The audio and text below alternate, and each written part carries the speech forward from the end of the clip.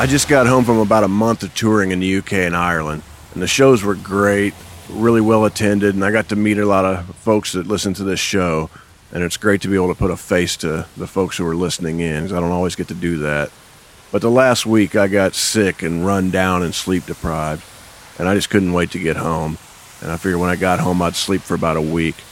So I flew from Manchester to Atlanta, and then when I got to Atlanta I got on the plane, and we sat on the runway for about an hour, and the pilot kept announcing every 10 minutes that they were waiting for a part to arrive so they could repair whatever was wrong with the plane.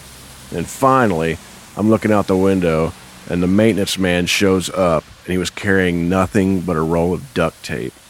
Then the pilot got on the intercom and announced that everything was fixed, and we flew to Nashville. I shit you not.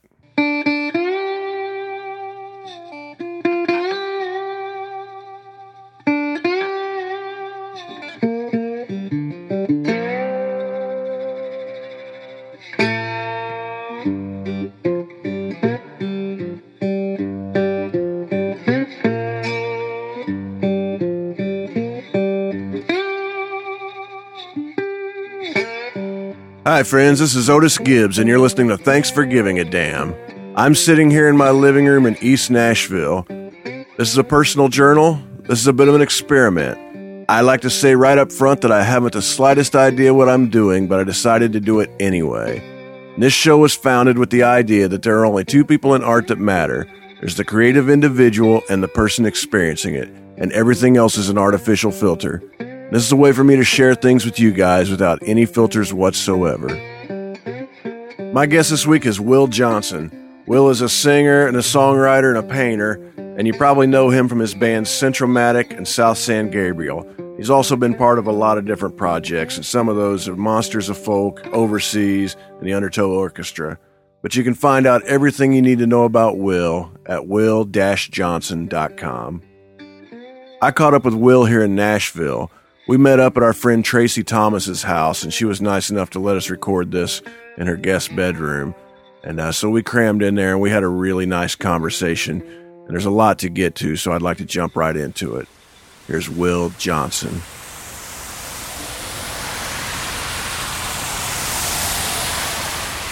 My name is Will Johnson, and I was born in southeast Missouri in the Boot Heel, in a little town called Kennett. And when I was 11 years old, my mom remarried, and that took us down to Central Texas. And I've been in Texas ever since then. And I'm currently from Austin. Live in Austin. Whereabouts in Texas did you move with your mom? A military town called Killeen, about an hour north of Austin. I have this vision of a kid in a military town who's artistic, maybe not getting along with the other kids. There was an interesting cross section, without a doubt, of adolescent culture, and when you mix, the punk rockers and the skateboard kids in the McDonald's parking lot with the brand new, like straight out of basic training GIs that have been cut free, from their homes and are out living on their own, but you're merely separated by a year or two, you get some real interesting tension, and some of those dudes really, really loved to pick on us. It was pretty funny.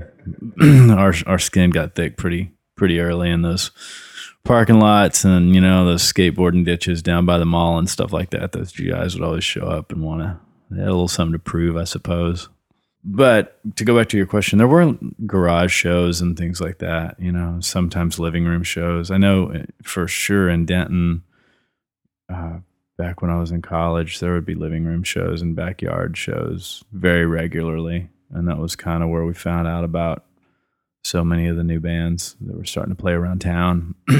So, yeah, no basements, but we did what we could, You're doing a living room tour right now, and when people ask me what that's like, I tell them it's a lot like when we were teenagers and we'd go to someone's garage or basement and watch a show.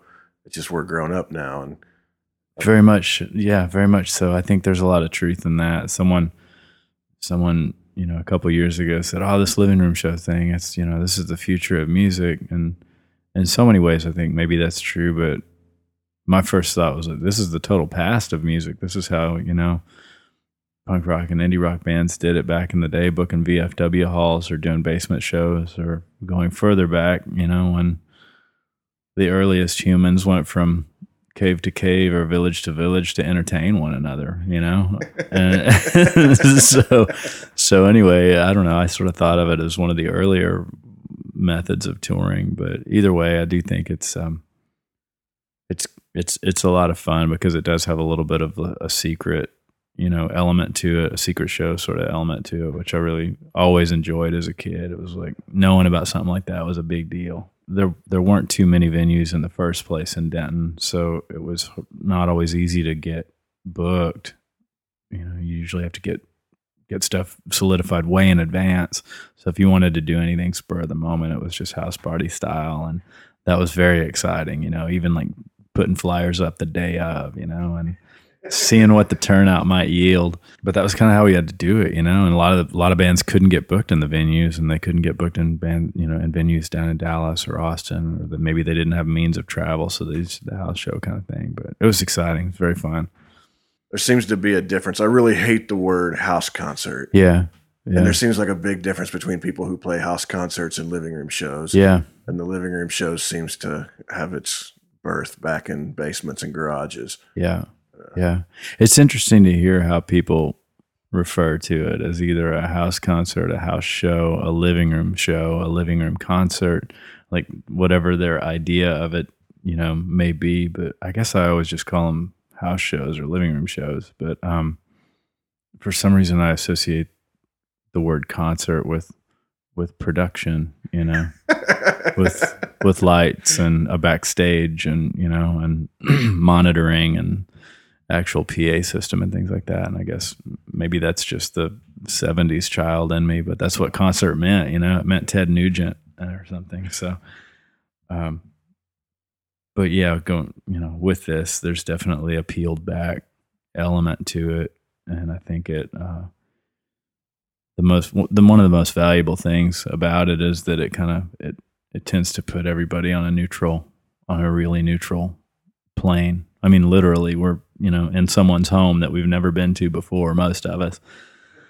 And it's always fun to kind of pan around the room, and you can get an idea if a lot of people in the room know each other or if it's just full of a ton of people that don't know each other. But not unlike those punk rock shows or those, basement shows back in the day, I think it encourages a sense of community, and it encourages communication amongst the showgoers. Sometimes it forges friendships.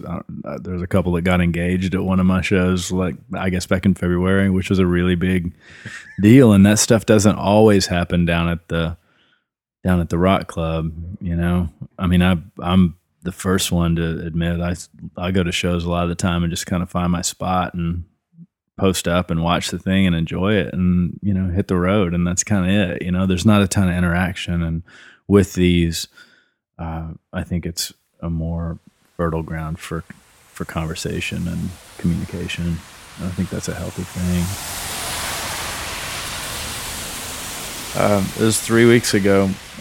I guess 3 weeks ago last night, to be exact. I calculate it, but our band overseas, which involves David Bazan and Matt and Bubba Cadane and myself, we were on a West Coast run, and we had the day as a travel day. Fortunately, there wasn't a show that night because we would have sure been screwed. But we had just had a really nice supper together in Ashland, Oregon. We'd had the best show of the band's short history in Portland the night before, and I think everybody was really, really good spirits. And we're driving along for maybe an hour and a half after that supper, and we crossed the Oregon to California border going southbound on 5, Mount Shasta to the left, and we're in the small town of Weed, and listening to Gillian Welch, and we're all just kind of zoning out. No one said a word in about 10 or 15 minutes, and we're quite intoxicated by the music and just enjoying the fall night and the stars and driving along. And I was starting to doze off, and it was the loudest pop. It was just like right against the front right side of the van, and no one. It happened so fast that no one was really even able to tell if it was a buck or a doe or a bear or who knows, an ice cream trailer. I don't know what we hit, but David was driving, and he was very, very cool under fire, and he just, I don't really think he had much chance to even consider trying to swerve out of the way. So he just barreled right through it, and we drove for another, 3/4 of a mile or so, just making sure that everybody was okay. Pulled over, and sure enough, the radiator had been busted, and it was declared a total. It took the tow truck driver about an hour to get there, and it was below freezing. It was getting a little chilly out there, and then it took him another hour and a half to get the whole thing strung up, because I don't think he was entirely sure of. I think he was new, and he spent a lot of the time on the phone with his supervisor, making sure that he had everything locked down. But he wasn't coming clean with us on it. He's like, I just got a couple more things to check. I'll be right back. And he's back on the phone. It's like, he could have just told us it's okay. But he's a nice fellow. When the movie comes out, we'll see about getting John Goodman to play this guy, because it'd be perfect. But anyways, we're waiting in the truck because that's the only source of heat. And we're crammed in there for a good hour 15 at least. He finally gets in the truck, and we start driving. We've got about 65 miles to go to the hotel, tow it to the hotel, and then wake up in battle mode the next morning, deal with the claims adjuster and insurance and the auto body shop and getting the new rental and transferring all the gear and not missing, the next show in San Francisco the next night.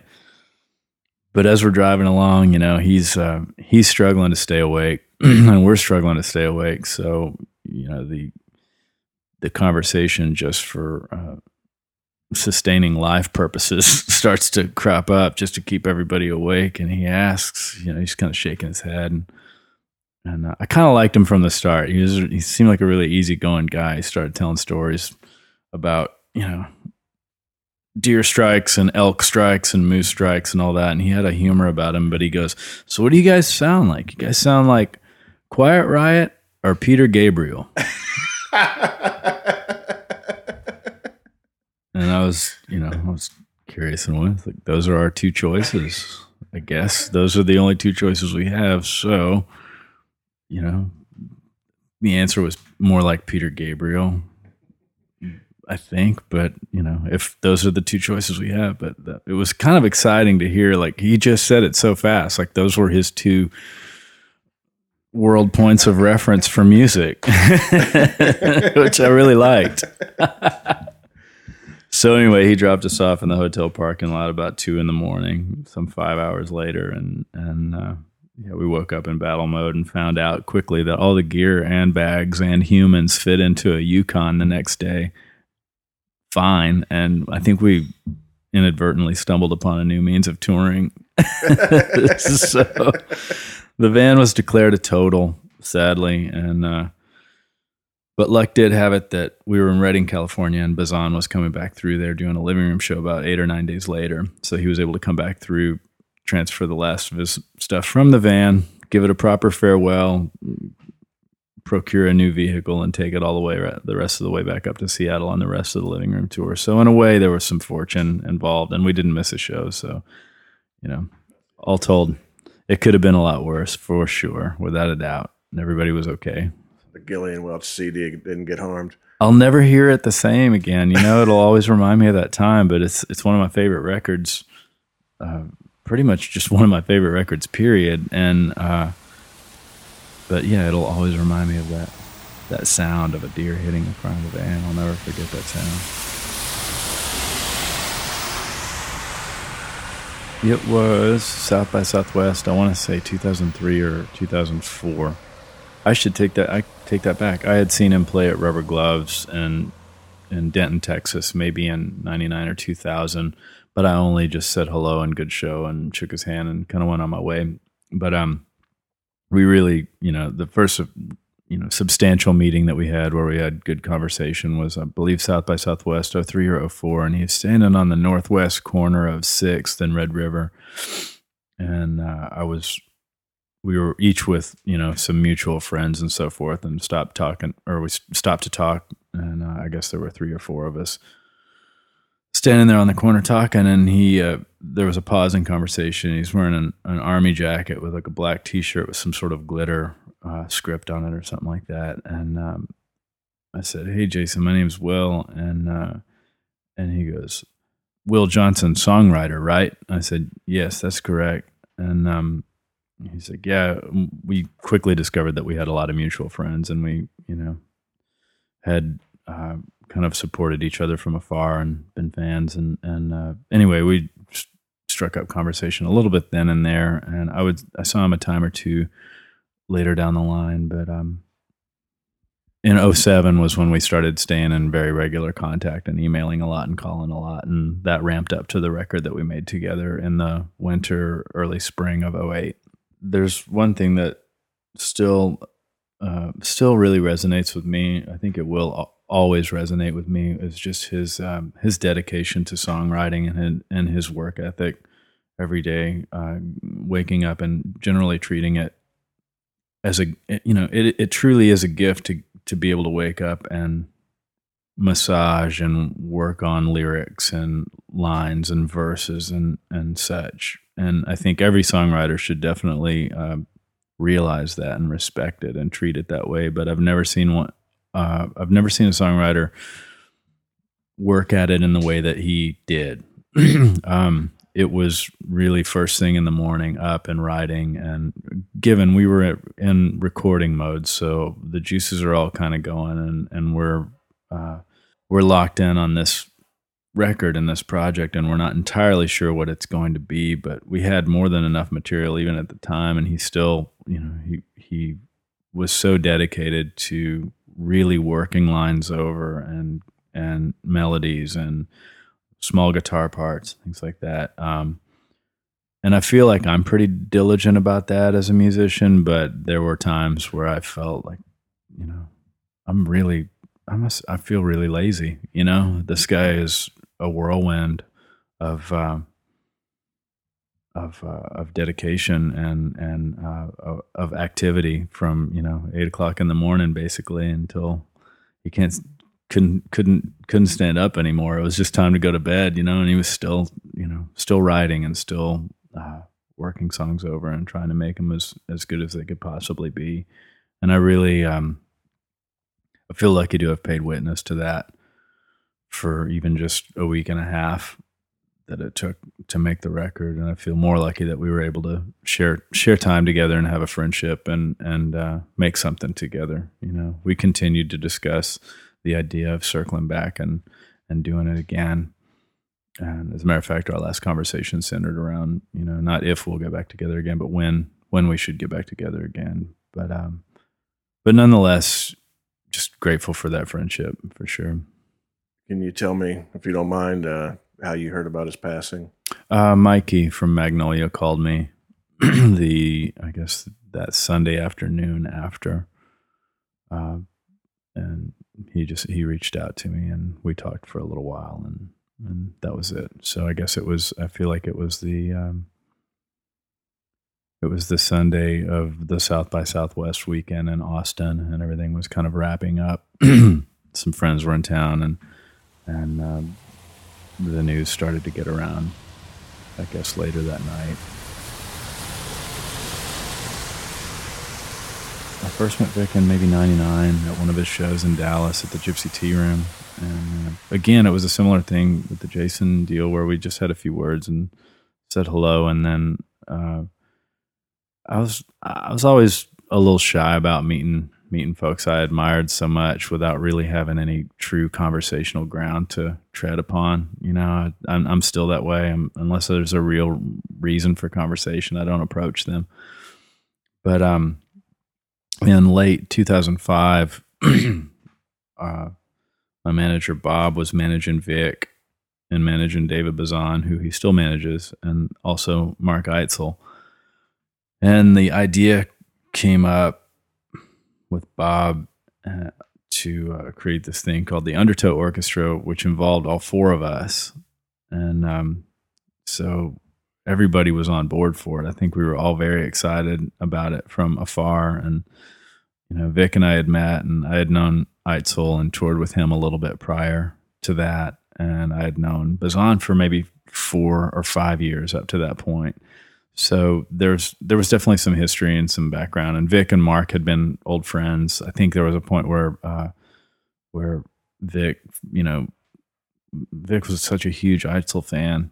Vic follow him around every once in a while, go to shows and just show up. But anyway, they had been friends for a long time, and so the idea cropped up to create this band and go on tour, but make it a situation where we're not just swapping songs or playing separate sets or anything. Like, we wanted to make it a true band, warts and all, take it or leave it.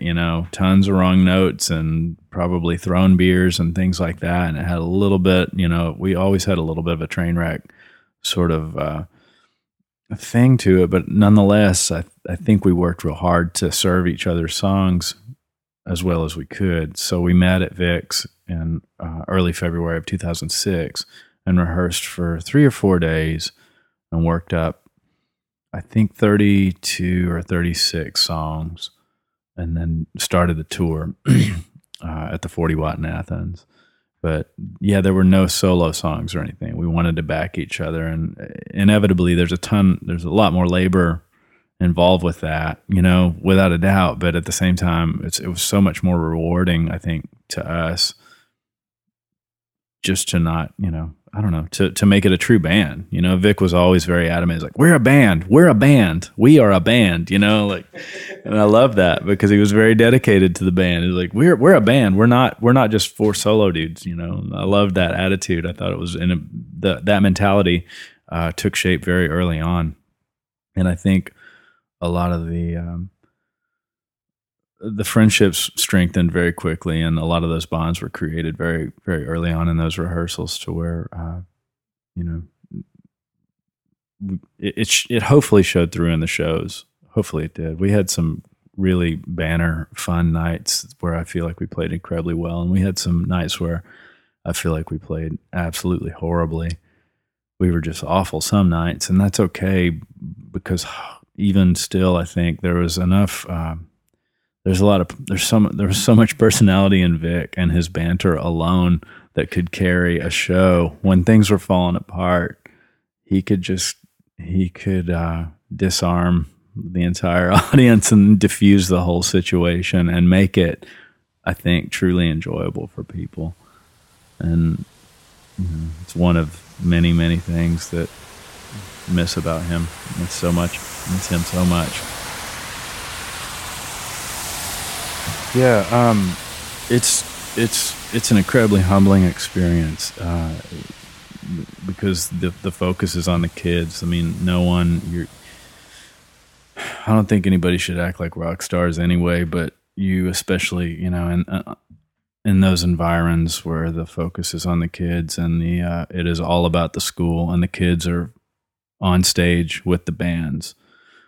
They're up there with you.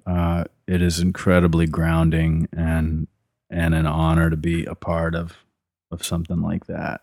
And I was told going in that it would be something truly special, but coming out of it, it was something that I'll never forget. It was an incredibly well-run, beautiful, spiritual experience to be there playing music and to share some time, obviously with Neil and Peggy Young, but also with the kids. Well, for the people that don't know, can you describe what Bridge School Benefit is? It's an annual benefit that's put on for the Bridge School, which I believe, I'll have to make sure, but I believe Neil and Peggy founded. But they've been doing this for 30 years, it seems like now, maybe a little bit more, but they have it every October out in California, and it's a 2-night sort of deal, and it's usually quite a diverse lineup of bands. I think the year that we played, it was, like the singer from Bush, and then it was Wolf Mother, and then the Fleet Foxes, and then Jimmy Buffett played, and Adam Sandler played, and Sheryl Crow played, and of course Neil finishes out the night. But anyway, it's a really cool, diverse group of folks, and what they'll do on Friday night is Neil and Peggy invite the bands out to the ranch for supper, and so yeah, we all took a shuttle bus up there, and it was a heavy situation just for the setting itself, but there was a little bit of a subcontext in my own little story because I come from the same town as Sheryl Crow, and her mom taught me piano for years, and our families knew each other. We went to the same church, and her sister Karen used to babysit me when I was 4 or 5, and I had not seen Sheryl since she had become this version of Sheryl Crow. And our mothers, being so sweet, they put us back in touch with each other, and so we're emailing in advance of the whole thing. She was on that particular year's Bridge School benefit as well, so we're communicating. It's like, come find me at Neil's, come find me, say hello. And so anyway, my wife and I get out of the shuttle bus with a bunch of people, and Peggy Young and Elliot Roberts are there on the front steps, kind of greeting everybody, and we're all kind of walking up, saying our names and hello, hello, hello, and I say hello to Peggy, and she's like, "Now, what's your name?" It's like, "My name's Will Johnson." She goes, "Hi, Will. Oh, Cheryl's by the bonfire looking for you." And it made me laugh so hard. It was like, this is a very strange and kind of surreal experience so far, but and it got weirder too, in that as the night went on, I mean, the house is gorgeous and it's such a great setting, and just the feel is really good, and again, like the general, just the general feeling of positivity is really, really overwhelming out there, and it's a beautiful space. And so my wife and I were walking through we're kind of going through the buffet line, and we're some of the last to go through, and we're looking for a place to sit, and there's nowhere. I mean, the entire, all the tables are packed, and we just kind of keep walking. We kind of walk along the exterior of the house, and there's still nowhere to sit. And we get kind of to the end, and we're just about deciding, well, we'll just go eat on the hillside or over by the pool or something like that. But we come kind of to the end of the tables, and there's one table with a couple of chairs at it. It was and at the table was my neighbor from Bastrop, Texas, Gary Briggs, who has worked with Neil for years, and Spooner Oldham, and Peggy Young, and Neil Young, and then 2 empty chairs. And Jesse just kind of looks at me, and she's like, this seems like a pretty good spot. And I was like, yeah, this seems like a perfect spot. Let's just sit here and see if they shoo us away. And quite fortunately, my pal Gary was waving us over, like, come over here, come sit here. And it's just like, okay, that seems, yeah, we'll sit there. And it was great. We wound up having, we sat there for an hour or so just talking about kids and plant life and gardening and, not rock and roll. And it was, it's something I'll never forget. It was really, really nice. It was a very nice conversation. Didn't want to talk about music. Just wanted to talk about, I don't know, wanted to talk about raising kids and doing things like that. Isn't that the way it always is, though? You don't want to talk music with folks. You just want to talk about whatever. Most of the time I don't. No, I just would rather talk about baseball or, or home improvement or something,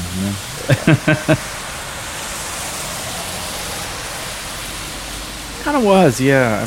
I was, and I try to figure out why, and the best thing I could come up with, there just wasn't a lot else to do in Kenton, Missouri. I mean, it was either play sports and ride bikes or, wind up getting in trouble somehow. We just didn't, we didn't have a ton of art or music programs necessarily, or a lot of other distractions. The kids just got out in the street and played ball. And so I took an interest in it, and those, I guess I became a baseball fan pretty early on. I became a Cardinals fan, I would say maybe 78 or 79.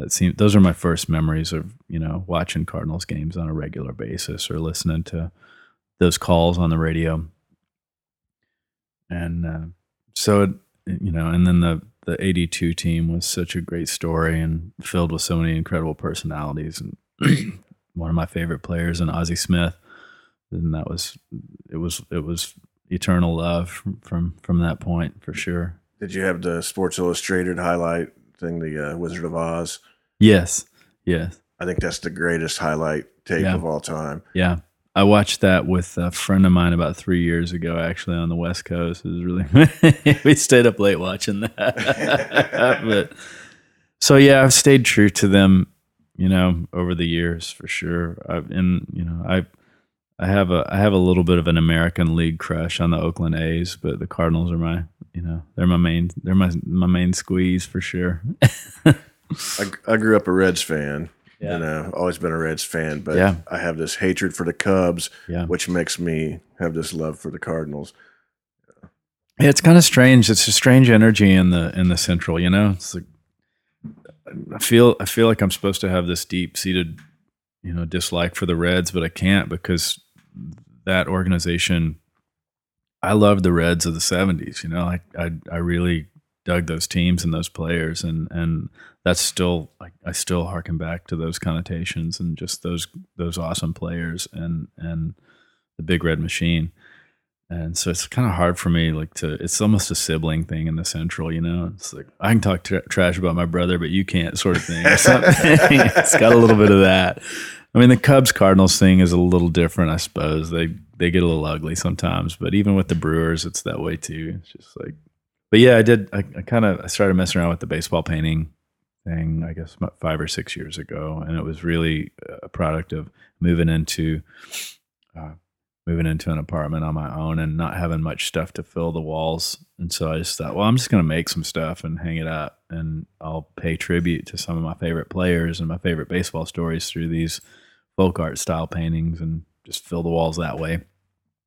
And then that kind of evolved into a few friends asking, or commissioning, like, hey, will you make me one? And then that went to, the occasional art show, I guess, starting a year or two later. And so I've just kind of kept with it, but I still approach it in the same way with respect for the history of the game and the individuals that have played it and their stories, especially some of the lesser known or more under the radar type players. It's just a way to pay respect and hopefully pay tribute, unless it's like Roger Clemens or something like that, and then it's then it's open season. But it's been an interesting experiment so far, and I still consider myself in the early stages of it, and I'm in an apprenticeship of sorts with it. But it is kind of interesting. It's been interesting doing the art show thing, because there are just a lot of baseball fans that come out and they want to come to a place to check out paintings and just talk baseball and drink beer all night. But some of these individuals have no idea about the music that we make or our bands or anything like that. And then there are other people that are maybe fans of the music that are just like, who made these paintings? So there's definitely, there's some separation, I guess, between the two worlds, but that's part of the fun. It doesn't have to be any one thing. It's just, like I say, it's just a way to hopefully pay respect. And I don't know, I'm trying, I'm clearly not schooled, or, I'm not schooled. So I just kind of try to do it with spirit and with something that has some soul to it. And if it comes out looking like, and if a painting comes out in a way that I really like and I'm feeling proud of, then I'll take it out of the house and show it at a show or whatever, or give it to someone. Baseball's such a different sport where you're really invested in it. Yeah. I remember exactly where I was when Eric Davis hit his first home run as a Red. I remember when Mookie Wilson slid in the second to break up a double play and ended Ron Oster's career. Yeah. I remember where I was for that. And there's not a lot of sports that you remember those sort of things. It's a talking sport, and it's definitely, it seems to be one of the most written about sports, if not the most written about sport. And I think that's a product of it being 162. There's more material to write about with 162 games plus playoffs per year. You know, there's just so much more activity going on in that, literally. So there's inevitably more to write about. But yeah, those moments are so crystal clear. Like, I'll never forget where I was when, as a matter of fact, I was talking to a friend about this the other day, and she was asking, she's like, are you really heartbroken? I send my condolences about the World Series. I said, yeah, you know, I'm disappointed, but at the same time, at least I'd never reverted back into my 14-year-old brain, which, you know, in 1985, when Dinkinger missed the call at first base in Game 6, I threw a full cherry Slurpee at the television, and man, I got in trouble. But I was so upset. I just took it so personally, you know, and I still do sometimes, but I'm able to harness it and just go out in the yard and take a walk around for a second and then come back in. But the Slurpee stain, you know, below the TV was still there when my folks sold the house 15, 16 years later. We never could quite get the whole thing out. And it was always a memory of Dinkinger. Every time I'd see that stain, I would remember the missed call from Game 6 and just get sad.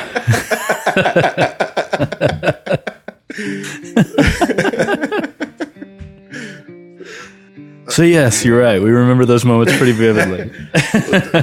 Sometimes there's physical evidence of those moments in the floor and the walls. I'm not a violent person. It was just a Slurpee, you know, whatever. It's cheap TV too. I appreciate you meeting up with me and chatting with me. Thank you, Otis. It's been a joy. It's been a lot of fun. Thanks for letting me tell some bizarre stories about deer and Slurpee tantrums. Try to stay safe out there on the road.